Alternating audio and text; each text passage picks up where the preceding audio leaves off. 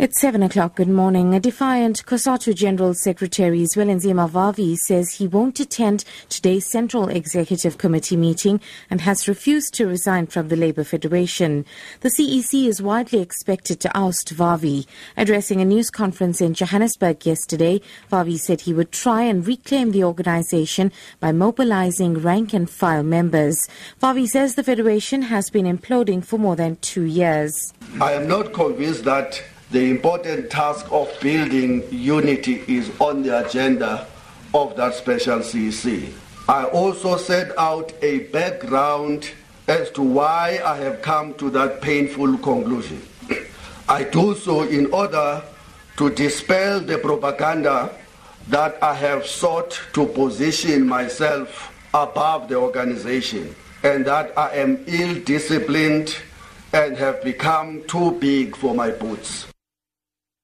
The Presidency has rejected reports that family members of President Jacob Zuma make use of a military helicopter for personal travel between Durban and Nkandla. Presidential spokesperson Mac Maharaj says Zuma's travel arrangements are made by his office and family members may only travel with if the President is accompanying them. Maharaj says at no stage has the Presidency ever made bookings for family members travelling on their own. The Air Force says no such misuse of helicopters has ever occurred. A weekend newspaper has reported that the Air Force has cut the backup helicopter service it provided for Zuma's family and friends. The Special Investigations Unit has reportedly begun to make inquiries into the alleged abuse.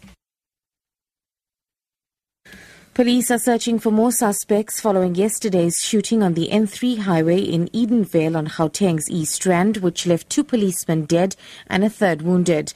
One of the attackers was shot and wounded. Police say the suspects opened fire after police tried to pull their car over. Police spokesperson Oxolo Kweza says they're also looking into the possibility that the car, which has since been recovered, may have been stolen. We have also recovered firearms that we suspect that belongs to the suspects. At this stage, we are investigating a murder, and also we are investigating what happened. We're not sure whether this car was hijacked or not. We are following up on all of that information. And finally, a tsunami warning has been issued for parts of the Pacific Ocean following a large earthquake off the coast of Papau New Guinea. The 7.7 magnitude quake struck just off the island of New Britain. The Pacific Tsunami Warning Center says waves up to 3 meters high were possible within 1,000 kilometers of the earthquake zone, an area including Papua New Guinea and the Solomon Islands. Top story, defiant COSATU General Secretary Zwelinzima Vavi says he won't attend today's Central Executive Committee meeting and has refused to resign from the Labour Federation. For Lotus FM News, I'm SUDISHA.